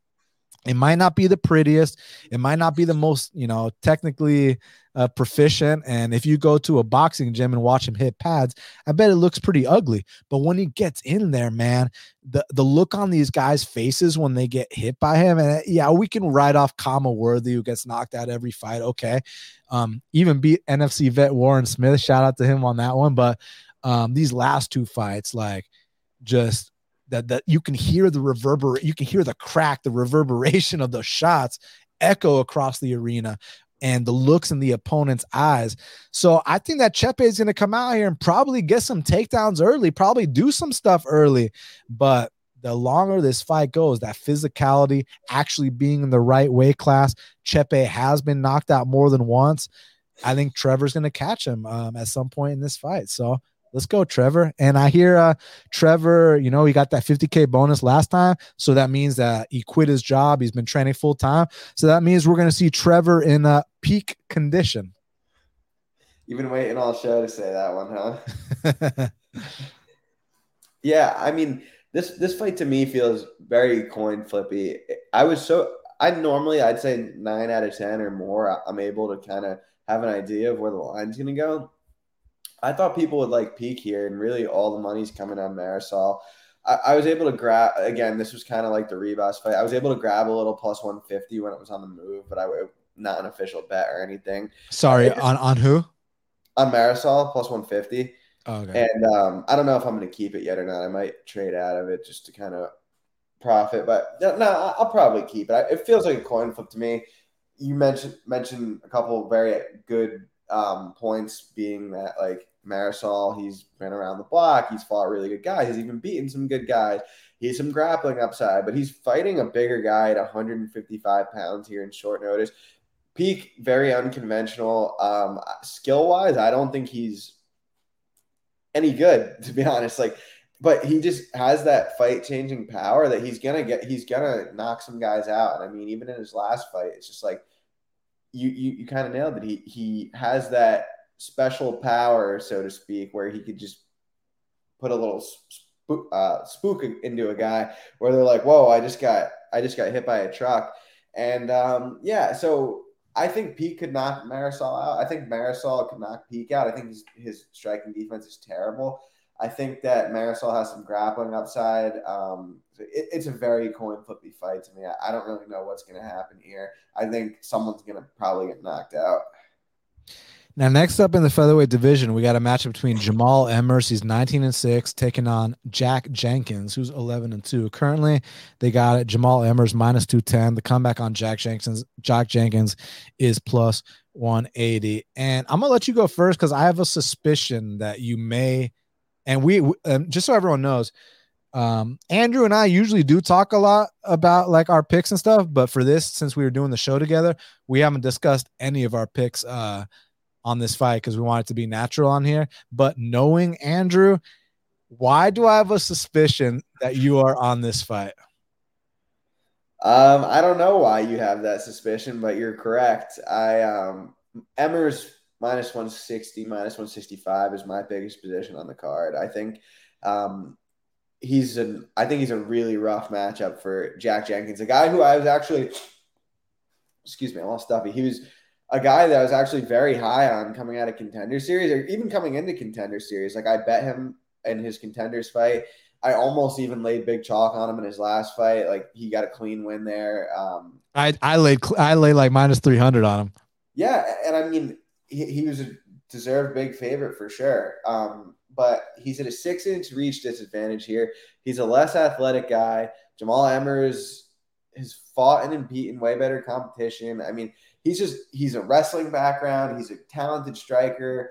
He's the bigger guy. I think this is a really rough fight for Jenkins. I mean, he was fighting a guy who no disrespect, is more of like a regional kind of journeyman type guy. You're getting a guy in Jamal Emmers he's a very, very good fighter. If you look at what Emmers is capable of, I mean, he outlanded Giga Chikadze, who's known for being an extremely talented striker, at distance when he fought him. I mean, he fought a debut in Ashkabab, who was very hyped up, and he kind of just shut him down for 15 minutes. He goes out there against a guy like Vince Cachero, who is probably on a similar-ish tier to Jack Jenkins, and he just does what he's supposed to do. His loss to Pat Sabatini just has you kind of hitting yourself in the head. I bet him at -110. It closed -170. He hurts Pat Sabatini. He goes down to the mat and tries to go in a 50-50 heel hook position with him, ends up getting tapped out. But it's just a different fight. Like Jack Jenkins on the feet, really the one thing that's concerning for me on the Emmer side is the leg kicks. But outside of that, Emmers, I think he's going to land to the body a lot. He's great body kicks. He's athletic. He's much bigger and longer. I think he could get takedowns if he wants to. I think this is the spot here. I like Emmers a lot. I think he gets it done handedly. And what line did you say you took him? 65-ish, 60-ish. Okay, well, -160 and -210 are, two Way different different. prices, And where would you say the true odds are? Probably -265. Okay, interesting. So here's my thing. I mean, because having bet Jack Jenkins last fight -300 against Sheamus, when I'm laying a chalk like that, like there's a reason for it. And here, when I see a +180, immediately I, pulled up the tape and was like, all right, let's see what the deal is here. So let's talk about Jack first. So I don't even feel like Jack's shown his best in the contenders or in the UFC. Like if you watch his regional fights, like dude, like we talk about his leg kick game, but I don't think it's something that, he's got good leg kicks, let's just brush it off and talk about the next element of his game. Like, dude, his leg kicks, like he's broken multiple people's legs with his leg kicks. And the other guys that he didn't break their legs, he sent them to the hospital. That's the kind of kicker we're dealing with. Insane timing on his calf kicks. And when he starts to feel comfortable, he really opens it up and has some nasty combinations. Will start to rip the body and then go to the leg kick, kind of like that classic Jose Aldo combo back in the day. Left hook to the body, right leg kick, all that. And we saw in Contender Series that the kick and grapple too. I mean, I don't know if he didn't feel comfortable striking with that guy. He's kind of going in there with like a wild Latin fighter who like throws flying knees and spins and shit. Maybe Jenkins just felt more comfortable wrestling him, but make no mistake about it. This guy deserves to be in the UFC and he's here for a reason. The thing with Jamal Emmers is he's extremely experienced. He's been around the block. He's fought the who's who. And when he's on his game, he's actually like pretty phenomenal. Like sometimes he's going to school guys in a way where like the Vince Cachero fight, which you brought up, over 100 significant strikes in 3 rounds. And in addition to that, 5 takedowns as well. Like like if he just got 103 significant strikes and 0 takedowns, I'm cool with it. If he just got 5 takedowns and not 103 significant strikes, I'm cool with that too, Gambas. When you combine the two of them, that's a dangerous combination. He's a very long guy for the weight class, and he's starting to feel more at home inside the UFC's octagon. So I think at his best, I mean, this guy, like skills-wise, I think he's top 15. It's just there's been certain things mentally that have maybe held him back in the past. Not just in the UFC, even on Contender Series, like the Julian Erosa fight. You can blame it on a head kick, but I've kind of felt like he lost concentration after doing very, very good early in that fight. After getting an early knockdown, kind of felt like he had it in the bag, took his foot off the gas. The Pat Sabatini fight, I mean, you had this guy out of there, and granted, Sabatini, a real black belt, but I mean, Emmers is a legit grappler himself, and I kind of wish he found his way out of that one. By find his way out of the submission, not find his way out of the fight. But in the Ashkabov fight, look, he beat a fucking 23-0 Russian. That's amazing. But the 23-0 Russian was coming off like a 3-year layoff, had never fought anybody, all this stuff. And that's not to make excuses. So here, I watched the tape last night because when I saw the plus 180 on Jenkins, I was like, hey, if Emmers has a mental lapse, this might be a good spot. But man, I do slightly think that Emmers is ahead of him right now. Just more experience, and it might be a little bit too much too soon. But that being said, man, I mean, Emmers is still a taller guy for this weight class, which means he's got skinny legs, which means it's not going to take too many of those devastating, debilitating calf kicks to kind of chop him down. And that's where you start to see takedown shots come from a mile away. That's where you see, he tries to take him down, and then he goes to his back and tries to say, hey, come into my guard because I can't get back up. That's the kind of shit that I'd be most worried about in a spot like this. I think the volume is going to be comparable, but the range of Emmers might be, something. The thing is, like, Jack's always been the shorter guy, so he's used to going in there with guys much taller than him. And with his style, he knows his distance really well. He's got a great feinting game. He's getting coached by Volkanovski. He's in there with the right people. So I definitely think he's a bright prospect. It's just a matter of, is it too much too soon at this time? According to you, it is. And according to you, hence the fact you beat the line by like over 40 cents, you did your job. So even if this dude gets leg kick TKO'd, go ahead and beat a line move by that much, and you're going to be on the right side of the coin 9 times out of 10. So you did your job. But here, I'm not looking at the minus 160 that you got. I'm looking at minus 210, minus 220. That's where I kind of feel like it's like dog or pass at plus 180, plus 200, something like that. I'm going to still pick Emmers. I think he's paid his dues. But again, it's about, is he going to show up? And I hate talking about which version is going to show up because I feel like that discredits the opponent, and I would not want to discredit the opponent. But Emmers on top of his game looks fucking fantastic. And if he can show up like that, he probably does hand Jenkins his first UFCL. But Jenkins is a guy I've had my eyes on. I think he's a legit prospect, and I do think he has a bright future in the sport. Agreed 100%. Now, this one, man, it just keeps getting better, like towards the bottom of the card. I mean, dude, flyweight. Oh, my God. Tatsura Taira. He's 13-0, taking on Clejason Rodriguez, who's 8-2. Excuse me. Currently, they got a Tatsura Taira minus 250. The comeback on Clejason plus 210. So when it was like plus 350 Clejason, I was like, holy shit, like what's up with that? I woke up and now it's like plus 210. So a lot of action has been coming in on Clejason. Look, Clejason's explosive. He's dynamic, can throw spinning kicks, flying knees, calf slicers, just explosive, dangerous, Brazilian, good everywhere. Taira is like a little phenom on the mat, man. His grappling is clean. Like even when he gets into bad spots, stays relaxed, doesn't panic, is always able to reverse the position and get back to his wheelhouse and where he wants the fight to take place. And on the feet, like, while he might not be as explosive as Clejason, I like these knees. I like how he strings his strikes to his takedown attempts. And he might be the best Japanese prospect that we've ever seen. Yeah, I mean, none come to mind that I would say were better than him. I mean, maybe like back in the day, but definitely not recently. I mean, we tried with Japanese Connor, but we did try. But yeah, I think Taira wins this fight. Clejason, it's nice because they have a common opponent in CJ Vergara. I just think once Taira gets on top of him, he's going to go to work. I don't know if he'll necessarily finish him the first time they're down there, but Taira's top game is very good. He's very young, so he's getting better. He's big for the weight class.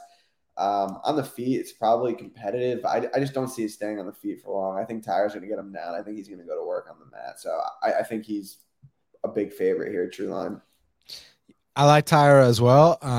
And just because, like I said, when I went back and I watched these fights, like, man, the transitions, like it's not like, one of these front runner type grapplers, which we're going to talk about, a guy named Cody Brundage coming up, where like, if he can't get his first takedown or you survive his first little early onslaught, live the fight another day. Taira's a dog, man. And Taira's going to keep trying. And with Clejason potentially fading down the stretch, because I don't think it's just going to be a blowout. I think there's going to be some holy shit moments coming from Clayton. Like you saw that last finish he got. I know who was against, but still, like to attempt kicks like that in a UFC fight. You saw what he did on Contender Series. And it's not a cardio issue per se, because he went 3 rounds fine on Contender Series. It's a pacing issue. The guy goes all out trying to destroy you, trying to knock your head into the 5th row. And that fighting style is going to tax. That's just going to tax the gas tank, and it is what it is. So eventually Tyra is going to get him down, and I'm not sure if he's going to submit him or not, because I mean, we're still dealing with like a Team Nogueira guy in Clayton. I mean, I don't know what belt he is. I'm guessing a brown or a black belt, purple at worst, which is still good. So it's like, it's not like he's some slouch on the mat. Just Tyra just seems so methodical, seems so locked in. I'm gonna go with Tyra right now. Me too. And last but not least, I'm excited to talk about this in the middleweight division. We got Cody Brundage. He's 8-4, taking on Cedriquez Duma, who's 7-1. Currently, they got it. Cody Brundage -175. The comeback on Cedriquez Duma is +150. So I was basically the king of the fading Dumas train last time. Took +180 on Josh Fremd. And Josh Fremd's the guy who paid his dues on the regional scene, knocked out some real guys, came into the UFC, went 3 rounds with Anthony Fluffy, was looking good against Tresean Gore, got caught in a guillotine where it's like, that choke was so tight. And the dude didn't even tap. He's got that dog in him. And then he comes back against Cedriquez and shows him that, like, hey, I'm the one that's been paying my dues. You're not quite ready yet. But also going into that fight, Cedriquez was, you know, he was acting like someone that's getting ready to pull a massive stunt. Like, you remember Jay Perrin before the Rosas fight? It was a similar kind of thing. He was just acting like a total idiot. But he got humbled, and getting humbled is important. And no 2 performances are alike. And the fact that you were like -200 or something against Fremd, and now Cody Brundage is -175 to -200 in a UFC fight. Let's talk about Brundage for a sec. Skills wise, Brundage is a skilled grappler, man. I mean, nasty guillotine choke, good wrestling. I mean, physical guy, experience, been in there with good guys. Can't take that away from him. But I don't think Brundage has that dog in him. I've never thought Brundage was the toughest at UFC caliber wise. I'm fully cognizant he tapped me out. But UFC caliber wise, go watch his first Contender Series fight against William Knight. What happened? Gets the early takedown, looks like it's going his way. As soon as William Knight gets back up, Cody Brundage said no mas. Like, and that's the tale of like every single fight he's had in the UFC, even the ones he's won, which I'll address in a sec. Like, it's literally like he's gonna put a grappling onslaught in this first round, and if he can't just dominate you or finish you early or just wins you completely, he starts to break. He starts to fold. So his fight that, and also let's talk about fights that go to decision too. I'm going to cover everything with Brundage. So the most output Brundage has ever landed in a UFC fight was in his loss against Nick Maximov, where he landed 28 strikes in a 3-round fight. Terrible. Awful. Next fight against Dalcha Lungiambula. Dalcha Lungiambula outstrikes him 29-4. Okay. 29-4 on significant strikes. On total strikes, Andrew, 50-4. I mean, Dalcha beat the living shit out of Cody and handed him that fight on a silver platter. Like, and I respect comebacks because like guys like Cheeto, they have comebacks, but I view them as like he had to dig deep and have that dog. Whereas like I thought that Dalcha just said just gifted him the win on a silver platter, just shoots on a terrible takedown and gets guillotined after the dude was ready to go home. Next fight against Tresean Gore, Cody got his early takedown. Tresean gets back up, and then Tresean's, walking him down, teeing off on him. Tresean got a little cocky, threw the same kick over and over again. Cody timed a nice shot, got him out of there. Great knockout. Next fight against Mikal, right back to the William Knight talk. Takes him down early. Mikal reverses position, and when Mikal was on top, Cody was ready to go home.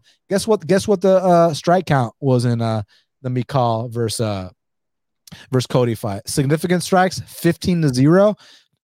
Total strikes 25-1. You understand what I'm saying?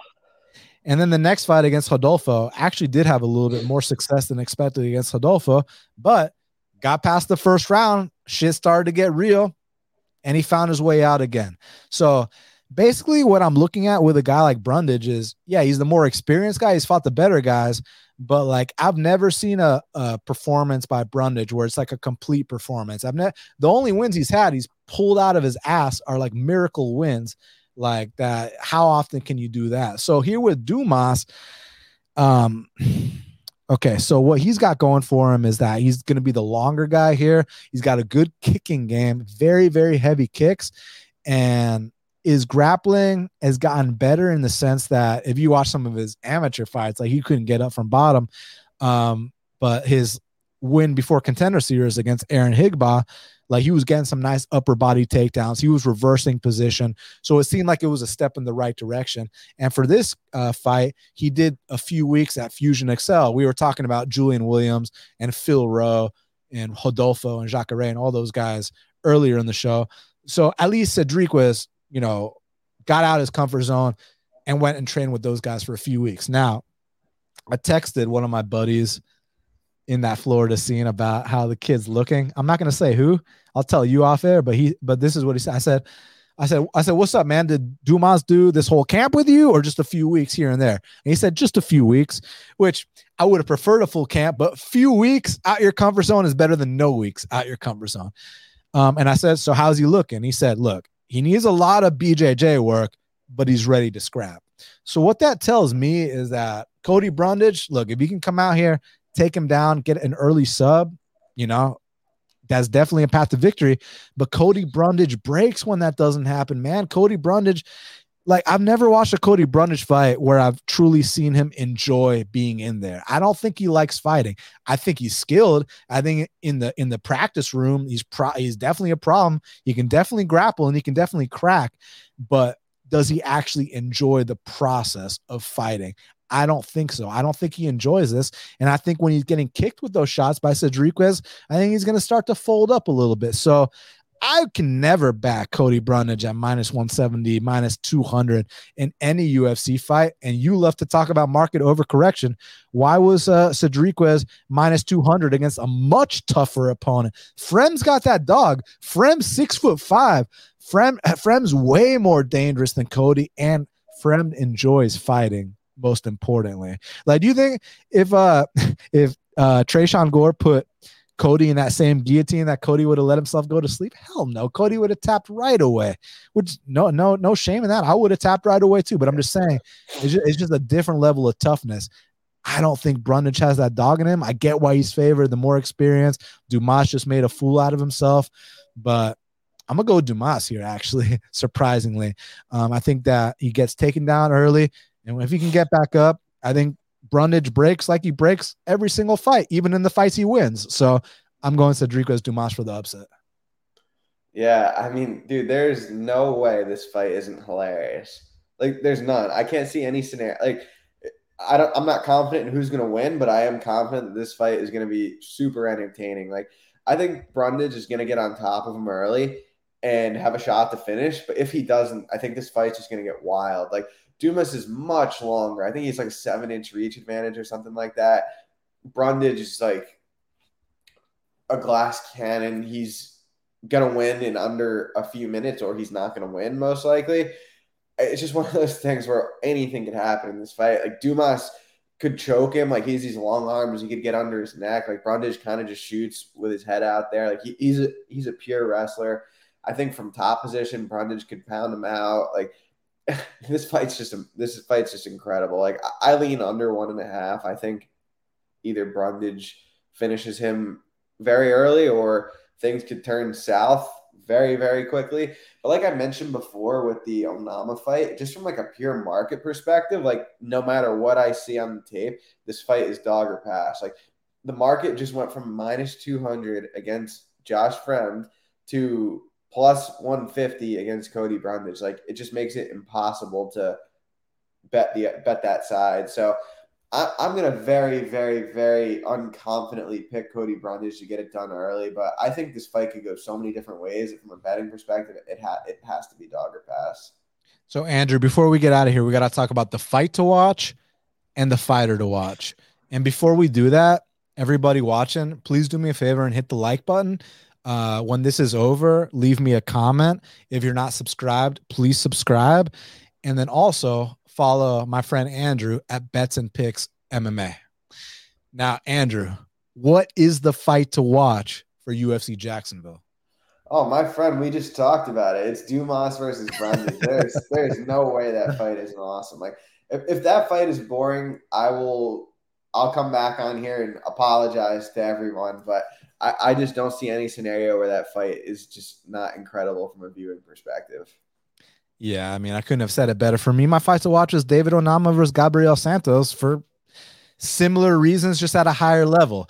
I mean, there's no way in hell. When's the last boring David Onama fight you've ever seen? And when's the last boring Gabriel Santos fight you've ever seen? And again, for y'all that have Fight Pass, or if you don't have Fight Pass, here, life hack, sign up for the week free trial and then cancel right away. Go watch Gabriel Santos versus Marcio Barboza. I'm telling you, I mean, pandemonium. Like, just as exciting as Onama versus Landwehr, just as exciting as Onama versus Mason Jones. So for that reason, and both guys desperately need a win here, David Onama versus Gabriel Santos is my fight to watch, Andrew. Banger. And so, Andrew, who is your fighter to watch for UFC Jacksonville? I'm going to go with Tatsuro Taira. I mean, he's just, like we talked about, very talented prospect. He's getting that next small – I don't even know if he's getting a step up here because he did fight CJ Vergara, who is about the same level as Rodriguez. But just an opportunity for him to show how he's progressing as a fighter. I think he's getting better every time out, and just another opportunity to kind of get eyes on him and start to build his name up as he kind of continues through the UFC. So I think he's my fighter to watch. I'm gonna go Brendan Allen, and I'm gonna tell you why. Because this is a super dangerous fight, Andrew. Like I was telling you, and I'm gonna be repeating myself, but I feel like I have to. You had a main event lined up against Jack Hermanson, and it was back-to-back main events because you just fought Andre Muniz in a last-minute main event. You go out there and beat Jack Hermanson, like, dude, you're like in the top 5. Like, you're right up there, like with the best of the best in the division. And who knows? Could be bright skies for Brendan Allen. Now you just took a fight against an unranked guy who is a devastating knockout artist. And when I say devastating, Andrew, do you know what Bruno Silva's knockout ratio is? Meaning how many times he's won by knockout and how many times he's lost by knockout off the top of your head. Just take a guess. 90. Well, he's got 23 wins. So. Oh, does he? I thought you meant. Never mind. Sorry, I misunderstood your question. So I'm saying, how many knockout in Bruno Silva's pro career? How many knockout wins do you think he has, and how many knockout losses do you think he has? Oh, I get what you're saying now. It's probably like crazy high. Like I know I said 90 off the bat, but it's probably like, yeah, no, I'll say 90, like 90%. Oh, you're saying percent. Okay, I got you. Oh, My no, bad. I didn't mean like 90 fights. I meant like 90%. So I was like, I must have misunderstood you. Okay, so check this out. This man, Bruno Silva, has won 20 fights by knockout and has lost 0 fights by knockout. Wow. Incredible. How many fights is that? 30? I mean, altogether, he's got 31 fights. Okay, so he's won. I was off by a fair amount. And then, but it's the opposite for submissions. And this is where Brendan Allen comes into the picture.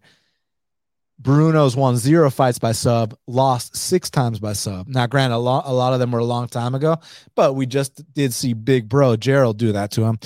And then he barely goes to decision ever. But back to my point. What I was trying to say here is why Brendan's my fighter to watch is because, like, bro, like, you had the middleweight division in the palm of your hand. You won that fight against Hermanson. You're right in there, top 5, top 10. Now you're fighting an unranked guy who is dangerous, who's hungry, who's got nothing to lose. And you've been knocked out before more than once, Brendan. And if Brendan's head isn't on straight, and if he wants to, talk in the octagon and kind of be cute, be funny, fight with his hands down, come in there with a mustache or something, don't put it past Bruno Silva to knock him out. But that being said, if Brendan Allen can come out here and pass this test, which is such a big risk, then he's going to be right back in there with a main event spot against a guy like Hermanson. He might even leapfrog Hermanson just for the fact that you're doing the UFC a favor, taking this fight, filling out that slot on the card. You were initially supposed to be the main event, but now you're dropped down to like the featured bout or something like that. Like, you're doing us favors, kids. We respect it. So now let's see if you capitalize on it. So for that reason, Andrew, Brendan Allen is my fighter to watch. Love it. So, Andrew, we did it. We broke down the whole card. It's going down this Saturday night. You said it's afternoon, actually, though, right? Yeah, I think the prelims start at noon. Shit. Well, damn. So this afternoon is going down in Jacksonville, Florida. Topuria, Emmett. Y'all make sure you follow my guy, Andrew Gomez, at Bets and Picks MMA. Andrew, any last message for the fans before we get out of here? No, thank you for having me on. Thank you guys for watching, and hopefully we'll do it again sometime soon. You know we will, for sure. To all the fans, thank you all so much for all your support. Truly, truly means a lot. Like I said, hit the like button. If you're not subscribed, please subscribe. When this is over, leave me a comment. Make sure y'all follow Andrew. Got all his stuff in the description as far as his Twitter handle and whatnot, and he's got all his links up there. So, guys, thanks again. This Friday, Technique of the Week dropping. Got a really good one with a great guest, so I can't wait for that. And then PFL Friday night, UFC Saturday. If y'all are going to be at PFL and you see me, don't hesitate to say what's up. I've met a lot of cool people from MMA Twitter the last few PFL events, and I look forward to meeting more of you. So thanks again, everybody. Thanks, Andrew, for joining me. And until the next time, let's cash these bets.